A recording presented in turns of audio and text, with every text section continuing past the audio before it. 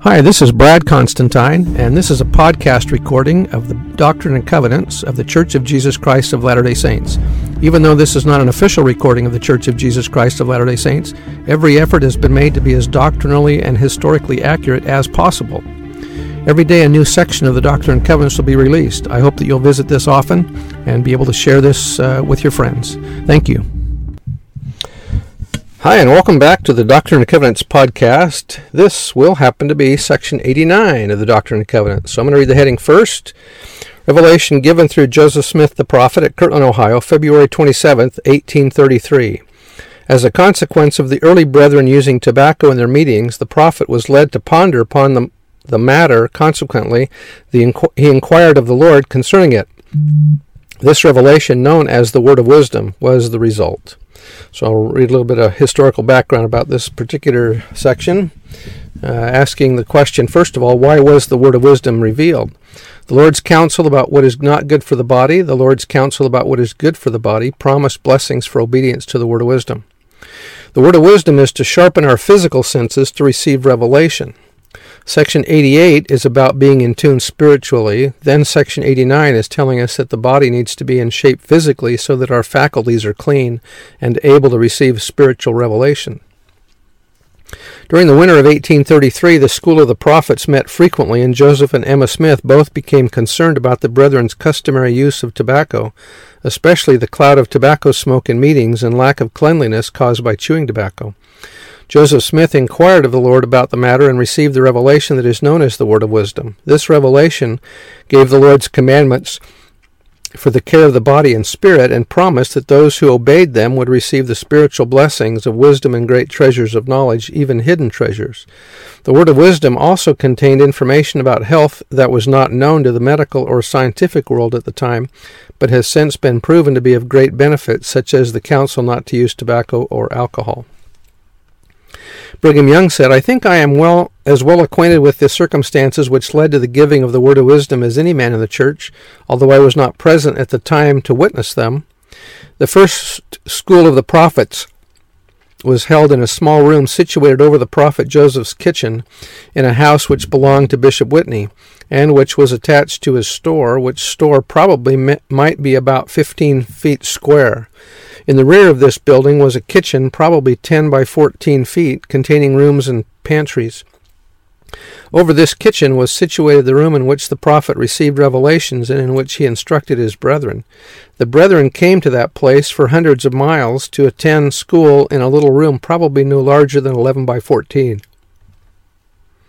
When they assembled together in this room after breakfast, the first thing they did was to light their pipes and while smoking talk about the great things of the kingdom and spit all over the room. And as soon as the pipe was out of their mouths, a large chew of tobacco would then be taken. Often when the prophet entered the room to give the school instructions, he would find himself in a cloud of tobacco smoke. This and the complaints of his wife at having to clean so filthy a floor made the prophet think about the matter, and he inquired of the Lord relating to the conduct of the elders in using tobacco, and the revelation known as the Word of Wisdom was the result of his inquiry. Although the Word of Wisdom was received on the 27th of February, 1833, its acceptance by individual members of the church was gradual. On the 9th of September, 1851, some 18 years after it was given, the patriarch to the church, John Smith, delivered a talk in General Conference on the Word of Wisdom. During his address, President Brigham Young arose and proposed that all saints formally covenant to abstain from tea, coffee, tobacco, and whiskey, and all things mentioned in the Word of Wisdom. Minutes of the General Conference. The motion was accepted unanimously and became binding as a commandment for all church members thereafter. Many church leaders did not begin completely to live the Word of Wisdom until several decades after it was received. On the 13th of October, 1882, the Lord revealed to John Taylor that the word of wisdom should henceforth be considered a commandment to the church. Soon thereafter, on the 28th of September, 1883, the Quorum of the 12 collectively resolved to observe the word of wisdom in its entirety, and on the 11th of October, 1883, observance of the word of wisdom was made a condition for attending the recently received schools of the prophets. These later schools were not the same as the 1833 school, but were perhaps more like predecessors of today's priesthood leadership training meetings. During October conference in 1908, President Anthony H. Lund of the First Presidency announced that individuals violating the word of wisdom should not be called to leadership positions in local units and quorums of the church. In 1913, the First Presidency instructed the president of the Salt Lake Stake not to recommend young men for missionary service unless they were observing the word of wisdom. And finally, in 1919, the First Presidency under Heber J. Grant began to make observance of the word of wisdom a condition for receiving a temple recommend. All right, so let's one more last thing. It is interesting to note that verses 1 through 3 originally constituted an introduction to the word of wisdom, and that the text of the Revelation itself was usually thought to begin with what is now verse 4. In 1876, Brigham Young directed that the introduction, which according to all early manuscripts and printed versions had always been part of section 89, be moved into the main body of the text as verses 1 through 3. Apparently, the introduction itself was inspired of the Lord and was given to Joseph Smith by revelation with the rest of the section. Verse 1. A word of wisdom for the benefit of the council of high priests assembled in Kirtland and the church, and also the saints in Zion. The reference in this revelation to the council of high priests assembled in Kirtland is to those involved in the school of the prophets, which met in the upper room of the Whitney store. Verse 2. To be sent greeting, not by commandment or constraint. As originally given, the word of wisdom was not binding on the church as a commandment. The Lord, in his wisdom, was patient in allowing a time and season for his people to grow up into the commandment. Joseph F. Smith offered this explanation. The reason, undoubtedly, why the word of wisdom was given, as not by commandment or restraint, was that at that time, at least, if it had been given as a commandment, it would have brought every man addicted to the use of these noxious things under condemnation. So the Lord was merciful and gave them a chance to overcome before he brought them under the law. Since the early 1930s, however, the prohibition of the commandment, refraining from the use of alcohol, tea, coffee, and tobacco, have been viewed as binding on the faithful saint. Adherence to the same is considered a prerequisite for baptism and for entrance into the temple. Continuing verse 2, but by revelation and the word of wisdom, showing forth the order and will of God in the temporal salvation of all saints in the last days, given for a principle with promise, adopted or adapted to the capacity of the weak and the weakest of all saints. The thought being conveyed with this expression is that all who desire to live the commandment will be blessed with the ability to do so, who are or can be called saints. Verse 4, Behold, verily, thus saith the Lord unto you, in consequence of evils and designs which do and will exist in the hearts of conspiring men in the last days, I have warned you and forewarned you by giving unto you this word of wisdom by revelation, that inasmuch as any man drinketh wine or strong drink among you, behold, it is not good, neither meat in the sight of your Father, only in assembling yourselves together to offer up your sacraments before him. And behold, this shall be wine unto you, or this shall be wine, yea, pure wine, of the grape of the vine of your own make. Convincing arguments can be presented to sustain the idea that the phrase pure wine refers simply to grape juice or to a wine with a low level of intoxicant in it. The language of this revelation leaves the impression that a wine with a low level of intoxicant is intended. And that was by Joseph Fielding McConkie. John A. Widtsoe, though, had a differing opinion. He said the word of wisdom provides that wine used for the sacrament should be pure wine of the grape of the vine of your own make. This statement is understood to mean new or unfermented grape juice, since the word of wisdom declares unequivocally against the internal use of alcohol in any form. This interpretation is reinforced by the fact that under divine command, water was early in the history of the church substituted for wine for sacramental purposes. And in section 27, water is always used by the church in partaking of the sacrament. Reference is often made to the supposed use of wine by the Savior at the Last Supper. It is well known, however, that the words "the fruit of the vine" have been translated as wine. It is equally well known that in the Old Testament 3 different words are translated wine, 2 of which, used most commonly, refer clearly to unfermented grape juice. In the New Testament, 2 Greek words, not necessarily representing fermented grape juice, are translated wine. Intoxicating wine was not a common beverage among ancient Israel. Verse 7, "And again, strong drinks are not for the belly, but for the washing of your bodies. The Lord has not ordained strong drinks for the belly, but for the washing of the body. Tobacco is a nauseous, stinking, abominable thing, and I am surprised that any human being should think of using it. For an elder, especially to eat or smoke, it is a disgrace. He is not fit for the office. He ought first to learn to keep the word of wisdom and then to teach others. God will not prosper the man who uses it. Again, hot drinks are not for the body or belly. There are many who wonder what this can mean, whether it refers to tea or coffee or not. I say it does refer to tea and coffee." That was by Joseph Smith. Verse 8, "And again, tobacco is not for the body, neither for the belly, and is not good for man, but is an herb for bruises and all sick cattle, to be used with judgment and skill. And again, hot drinks are not for the body or the belly." This language is contemporary to the days in which the revelation was given. Hiram M. Smith and Jan Schodel observe in their commentary that hot drinks means tea and coffee, as those 2 beverages were the only ones in common use among the members of the church and drunk at a high temperature at the time when the revelation was given. The reason why those beverages were condemned was because they contained a habit-forming drug rather than because of the temperature at which they were swallowed. Although liquids taken into the stomach at too high a temperature, frequently and in large quantities, would be hurtful. But the chief objection to tea and coffee is the drug they contain. It follows logically that any other beverage which contains a hurtful drug or element is open to the same objection, regardless of the temperature at which it is taken. I've often heard some people talking about drinking Coca-Cola, that they just have their caffeine at a different temperature than coffee. Some of the early brethren explained what was meant by this phrase. Hiram Smith wrote, "And again, hot drinks are not for the body or belly. There are many who wonder what this can mean, whether it refers to tea, coffee, or not. I say it does refer to tea and coffee."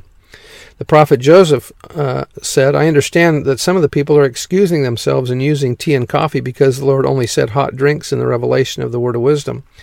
Tea and coffee are what the Lord meant when he said hot drinks." What about cola drinks, kava, some health or sports drinks, or other drinks containing stimulants? An official statement by the church's leaders reads, "With reference to cola drinks, the church has never officially taken a position on this matter. But the leaders of the church have advised, and we do now specifically advise, against the use of any drink containing harmful habit-forming drugs under circumstances that would result in acquiring the habit. Any beverage that contains ingredients harmful to the body should be avoided." And that was in a priesthood bulletin back in February of 1972. Verse 10, "And again, verily I say unto you, all wholesome herbs God hath ordained for the constitution, nature, and use of man." The word herbs refers to vegetables and plants that are nourishing and healthful for man. Verse 11, "Every herb in the season thereof, and every fruit in the season thereof, all these to be used with prudence and thanksgiving." Joseph Fielding Smith said, "Some have stumbled over the meaning of the expression and have argued that grains and fruits should only be used in the season of their growth and when they have ripened. This is not the intent, but any grain or fruit is out of season, no matter what part of the year it may be, if it is unfit for use. The apple under the tree, bruised and decaying, is out of season, while the good fruit is waiting to be plucked from the tree." John A. Widtsoe said, "The phrase is in the season thereof, referring to fruits and vegetables, has raised much speculation. It indicates simply the superior value of fresh foods as demonstrated by modern science, but does not necessarily prohibit the use of fruits or vegetables out of season if preserved by proper methods." Verse 12, "Yea, flesh also of beasts and of the fowls of the air, I the Lord have ordained for the use of man with thanksgiving, nevertheless they are to be used sparingly." The eating of meat is not prohibited by this or any other revelation from God. This revelation does direct, however, that meat be used with prudence, with thanksgiving, sparingly, and preferably in times of winter, or of cold or famine. That was by Joseph Fielding McConkie. The term sparingly must be understood according to the standards and norms of frontier America in 1833. At that time, meat was often considered the staff of life, and when possible, the diets of many Americans consisted largely of even mostly of animal flesh. Section 89 seeks instead to establish whole grains as the staff of life or the primary sustenance of humans, without at the same time forbidding the use of meats sparingly. Moreover, when the word of wisdom was revealed, methods for preserving meat were still primitive. Spoiled meat can be fatal if eaten, but the chance of spoilage is not as great in winter as in summer. Modern methods or refrigeration now make it possible for meat to be frozen and thereby preserved for later use in any season. Refrigeration also makes it possible to keep freshly slaughtered meat without risk of spoilage for longer periods of time, even in summer's heat. It should be noted that the proper definition of sparingly can vary depending on difference in one's age, activity, weather, or other circumstances. Verse 13, "And it is pleasing unto me that they should not be used only in times of winter or of cold or famine." This verse has caused some to ask if meat should be eaten in the summer. Meat has more calories than fruits and vegetables, which some individuals may need fewer of in summer than winter. Also, before fruits and vegetables could be preserved, people often did not have enough other food to eat in winter. Spoiled meat can be fatal if eaten, and in former times, meat spoiled more readily in summer than winter. Modern methods of refrigeration now make it possible to preserve meat in any season. The key word with respect to the use of meat is sparingly. Verse 14, "All grain is ordained for the use of man and of beasts to be the staff of life, not only for man, but for the beasts of the field and the fowls of heaven and all wild animals that run or creep on the earth." All these hath God made for the use of man only in times of famine and excess of hunger. All grain is good for the food of man, as also the fruit of the vine, that which yieldeth fruit, whether in the ground or above the ground. Nevertheless, wheat for man, and corn for the ox, and oats for the horse, and rye for the fowls, and for swine, and for all beasts of the field, and barley for all useful animals, and for mild drinks, as also other grains. And all saints who remember to keep and do these sayings, walking in obedience to the commandments, shall receive health in their navel and marrow to their bones. Symbolically, the navel represents the original source of nourishment and strength to every soul born into this world. Marrow represents the source of strength to the bones. The metaphor is rooted in one of the Proverbs. It reads, "Be not wise in thine own eyes, fear the Lord, and depart from evil. It shall be health to thy navel, and marrow to thy bones." In this expressive way, the ancient sage reminds us that obedience to the commands of God brings a healthy body. The chain of thought being that to trust God brings peace of mind, that in turn fosters good health, which in its turn brings a long and happy life. That was by Joseph Fielding McConkie. Verse 19, "And shall find wisdom and great treasures of knowledge, even hidden treasures." George Albert Smith, the Lord said that he would give to those who would keep this word of wisdom great treasures of knowledge, even hidden treasures. I refer you to the February 1944 number of the Improvement Era, wherein was published a graph showing the relative position of the states of the Union as to the number of scientists born in those states in proportion to population. Strange as it may seem, if you begin at the lower corner of that graph and followed up state by state, you would come to the state of Massachusetts, next to the highest on the graph, yet you would not have reached the state of Utah. You have to go 20% points higher up the graph to find Utah, the state that has produced more scientists born within its borders per capita than any other state in the American Union. That wasn't an accident. It was a fulfillment of the promise of God as a result of observance of the Lord's commandments. Boyd K. Packer said, "Young people stay in condition to respond to inspiration. I have come to know also that a fundamental purpose of the word of wisdom has to do with revelation. From the time you are very little, we teach you to avoid tea, coffee, liquor, tobacco, narcotics, and anything else that disturbs your health. And you know that we get very worried when we find one of you tampering with those things. If those under the influence can hardly listen to plain talk, how can they respond to spiritual promptings that touch their most delicate feelings? As valuable as the word of wisdom is as a law of health, it may be much more valuable to you spiritually than it is physically. Even if you keep the word of wisdom, there are some things that can happen to you physically, but those things don't generally damage you spiritually.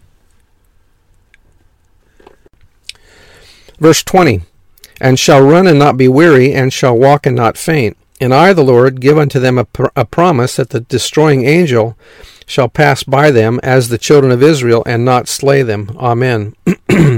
John A. Widtsoe said, the reward for keeping the word of wisdom is fourfold. Self-control is developed. That is implied in verse 3 of the Revelation, which states that the word of wisdom is adapted to the capacity of the weak and the weakest of all saints, who or can be called saints. 2. Strength of body, including resistance to contagion as a result of wise living. 3. Clearness of mind is the gift of those whose bodies are in a healthy condition. And 4. Spiritual power comes to all who conquer their appetites, live normally, and look upward to God. Bruce R. McConkie said, it is my experience that people who ride gospel hobbies, who try to qualify themselves to experts or as experts in some specialized field, who try to find the whole plan of salvation revolve around some field or of particular interest to them, it is my experience that such persons are usually spiritually immature and spiritually unstable.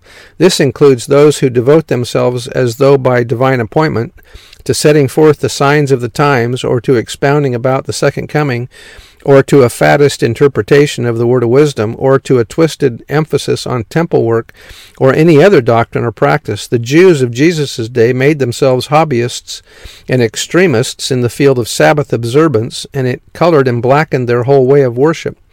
We would do well to have a sane, rounded, and balanced approach to the whole gospel and all of its doctrines. All of the doctrines and practices of the church are taught publicly. There are no secret doctrines, no private practices, no course of conduct approved for a few only. The blessings of the gospel are for all men. Do not be deceived into believing that the general authorities believe any secret doctrines or have any private ways of living. Everything that is taught and practiced in the church is open to public inspection, or at least, where temple ordinances are concerned, to the inspection and knowledge of everyone who qualifies himself by personal righteousness to enter the house of the Lord. The proper course for all of us is to stay in the mainstream of the church. This is the Lord's church, and it is led by the Spirit of inspiration, and the practice of the church constitutes the interpretation of the Scripture.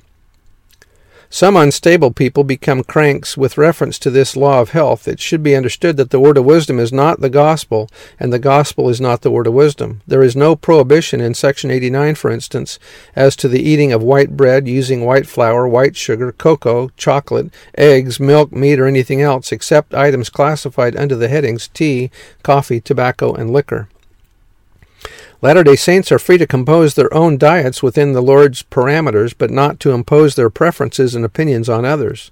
Mark E. Peterson wrote, I do not believe we should try to establish our personal fads as church doctrine. I do not believe my eternal salvation will be affected in any way if I eat white bread or white sugar. I do not believe the doctrines of the church are in any way involved in whether my whole wheat is stone ground or steel cut. John A. Widtsoe again said, the positive part of the revelation is of first importance. Sense obedience to it lessens the appetite for injurious substances.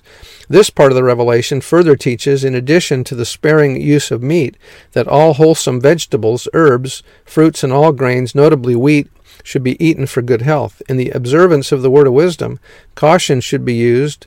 Personal opinions often color our practices. We have the right of free agency, but nevertheless we should not try to stretch the word of wisdom to conform with our own opinions. For example, the word of wisdom is not a system of vegetarianism. Clearly, meat is permitted. Naturally, that includes animal products, less subject than meat to putrefaction, that means getting spoiled, and other disturbances such as eggs, milk, and cheese. These products cannot be excluded simply because they are not mentioned specifically. By that token, most of our foodstuffs could not be eaten. That man can live without meat is well known, and he may live well if his knowledge is such as to enable him to choose adequate vegetable protein.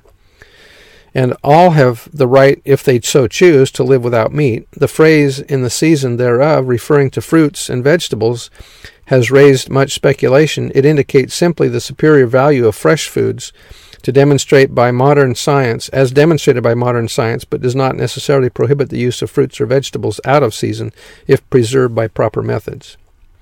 I bear testimony that these things are true, and that as we understand better the word of wisdom and live it to the best that we can, that we will have the blessings of God, and that those hidden treasures, which are testimonies of the gospel, will come forth, and that we might be able to understand better revelation because we are in physical condition to be able to do so. I bear this testimony and say this in the name of Jesus Christ. Amen. See you next time. Bye.